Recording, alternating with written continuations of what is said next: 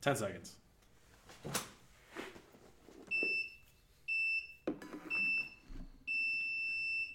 All right. You know what it is. You know who it is. We're back with another episode of the Thrive AmTap with 2 P's. You. Today is episode 22. Coming at you with a freestyle. We didn't write anything down for this. We're just going. We don't write down a lot. We just write down notes to keep ourselves On task. yeah, and on topic. So, like I said, episode 22. Today's episode is going to be called "Which Functionally Relevant Movement Pattern Matters Most?" I think. I think that's what we're going to end up calling this. I'm not sure yet. We'll tweak the title slightly. It's going to be something around there. I think which one has the greatest carryover to our day-to-day life. There we go. That's what we're looking for. I might have misunderstood. Anyways. Sorry, it happened fast. Yeah. So, it's going to be 15 minutes long. We'll start from here. I'm going to say mine. Do you want to give a brief overview first? So guys, what we're discussing here today, when we're talking about functionally relevant movement patterns, and there are more tangents than what we're going to go over here, so there's a lot of different things that qualify as a functionally relevant movement pattern. But what we're going to discuss here today is the big ones. So we're going to be talking about squatting and maybe a little bit more about like the back squat. And then we'll discuss the bench press or pushing movement and what that emulates or what that simulates. And then we'll discuss the deadlift. And we're going to talk about the application of these movement patterns and how practicing them will help benefit our day-to-day lives, and which, like, how each one does carry over to each one, how each one carries over to aspects of our day-to-day lives. But ultimately, what we think, and this is sort of like a little bit of a debate almost between Brandon and I, and this is another part of the reason why we decided to freestyle it a bit, is to very organically see which position we kind of take as we go across these 15 minutes. Yeah, so I guess we'll get started on that. So my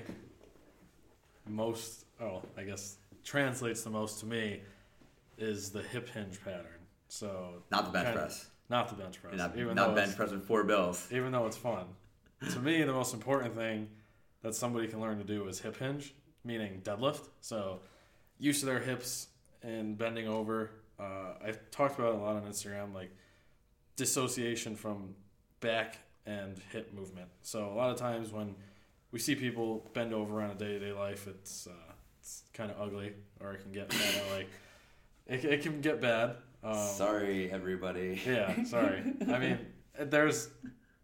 again, not in everyday life, we're not supposed to set our hips perfectly, our feet perfectly, and bend over, because it's just not realistic in a lot of scenarios. But to me, as long as we kind of build an awareness of the hip hinge and what it is, and then what the feeling is to hip hinge, that's going to translate to almost every other aspect of fitness. So I feel like it has a lot to do with the squat. In terms of a movement, I think like a full movement, the squat is most important. But I think if we're going to be learning a specific part of a movement, I think the hip hinge is like the most important. It gives us awareness of how to move our hips, how to use them, how to create power from our hips. They're the strongest and biggest muscles I forgot the term for it. But anyways, they're the most important muscles to use if we're going to squat properly, if we're going to deadlift properly, if we're going to end up getting into different aspects of dynamic movement like the kettlebell swing, cleans with dumbbells, cleans with a barbell, snatch with a barbell, snatch with a dumbbell.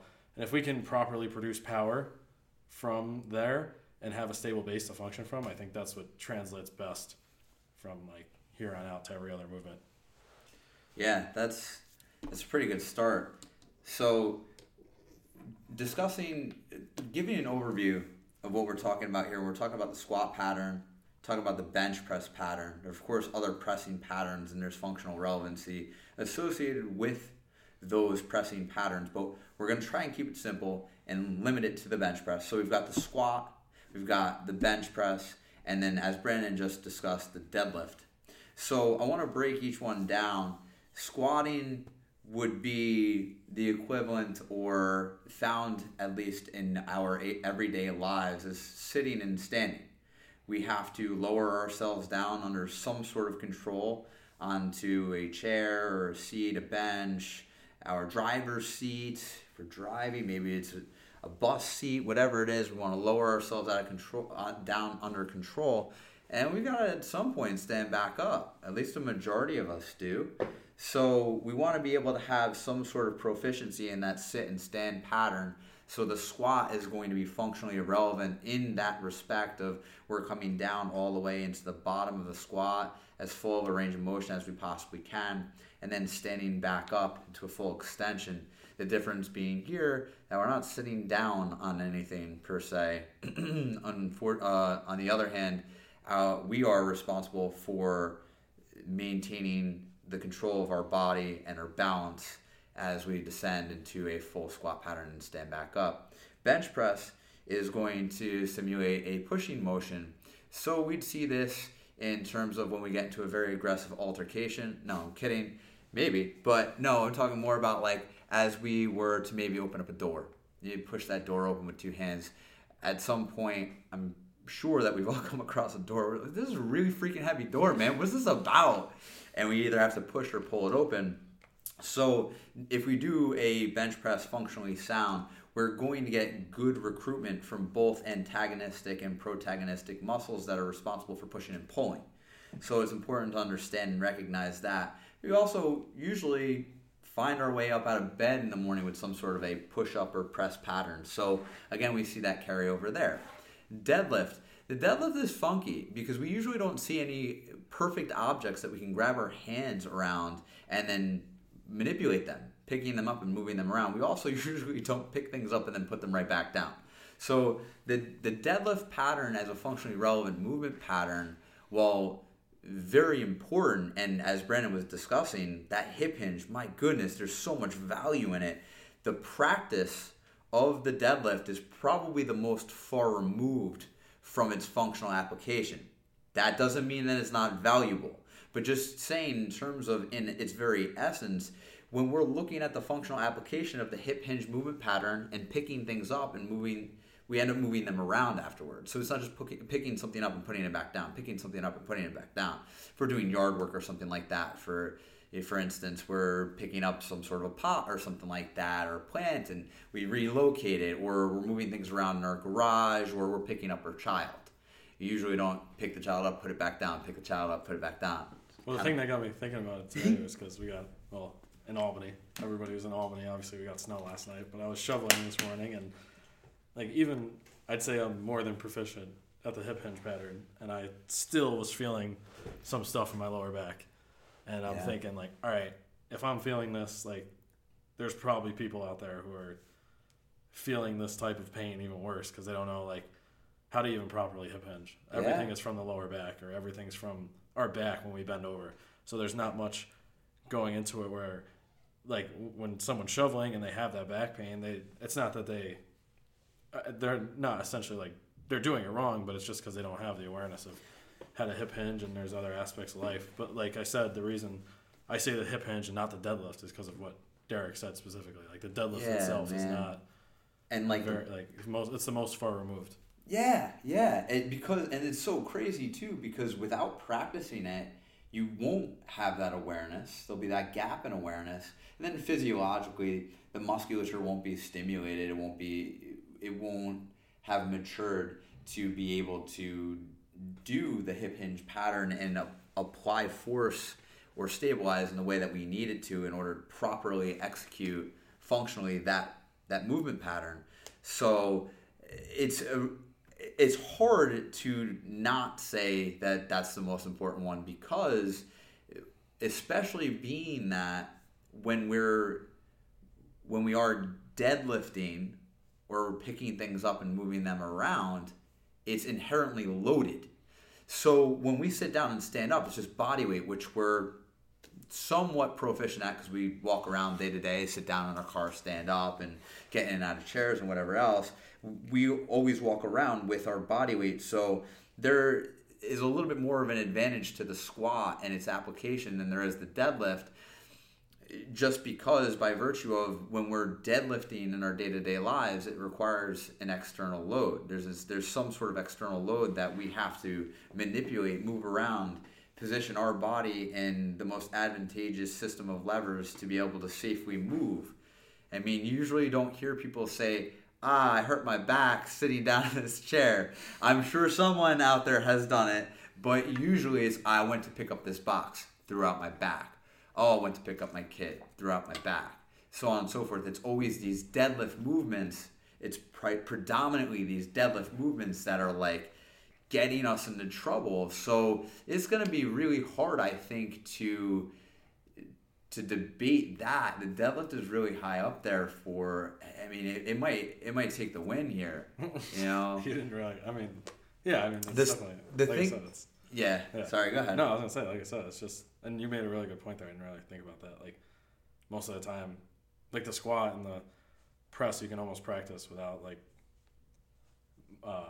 You can practice without an external load. Like you can just sit there and practice the squat, or you can just do burpees. Yay. No, but you can do burpees and or like push-ups, and you can do that basically whenever. But for a deadlift, you kind of, I mean, realistically, you don't need to wait to practice the movement itself. But if you want to progress it, then like you do need weight to progress that movement. So. Yeah, and having the awareness to perform a hip hinge, but even furthermore, understand how to brace our body to be able to leverage a load off of the ground or off knee height or even beyond that, just to be able to twist and turn and have the wherewithal to generate stability, core stability, and move our body as well as that resistance or that whatever that object is.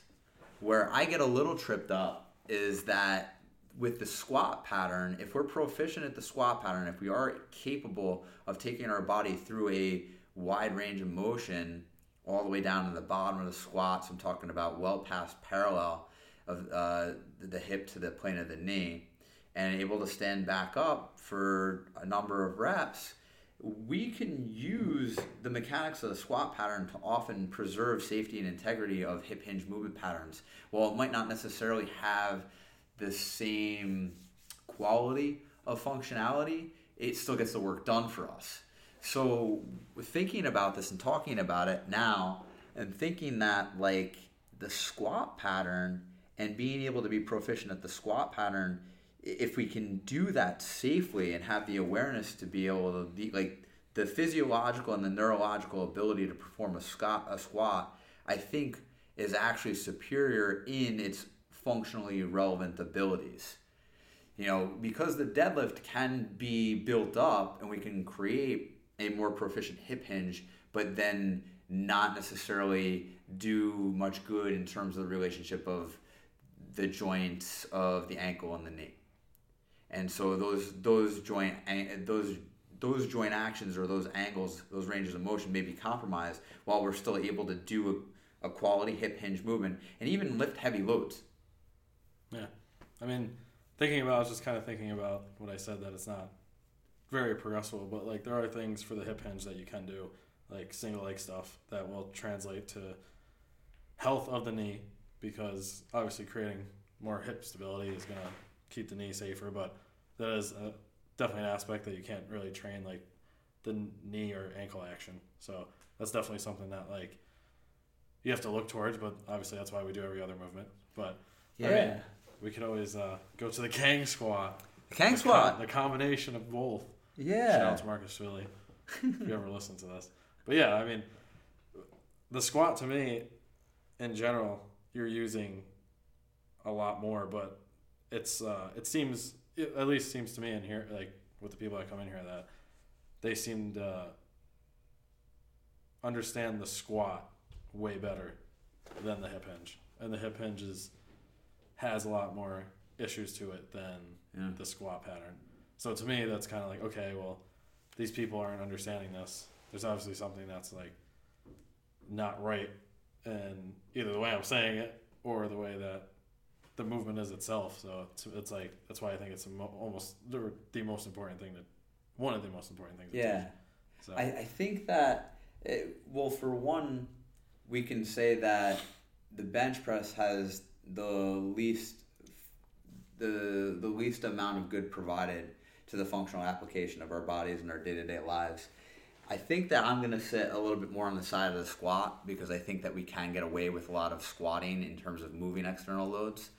But that's what I'm going to say. My order is going to be squat, deadlift, and then bench press last. But I still think the bench press is very important, and the deadlift as well. But I think that the squat, if we perform a healthy, functional squat, it's going to serve as a very strong basis for all of our movement patterns that we're going to need to do on a day-to-day basis. All right. I hope you guys enjoyed. I'm going to put a poll up. Let me know who you agree with. Don't say who, but just like which one do you think? Maybe no, like. I'm gonna say hip hinge or squat. You pick which one. Oh, not like you or me. No. All right, okay, cool. I don't want to embarrass you. Yeah, right. I don't want to lose this one. Are you saying the deadlift? Or are you saying that definitively? I'm saying the hip hinge. Okay. Not the deadlift. Well, you gotta pick one of the three. The deadlift and lower. How about that? The deadlift and lower. All right. I'll pick the deadlift. All right. There we go. Even though that's not specific to what I said. That's all right. I'll pick the deadlift. I'll go with it. All right. We'll see you guys next time. Appreciate you stopping by. Peace. Bye, guys.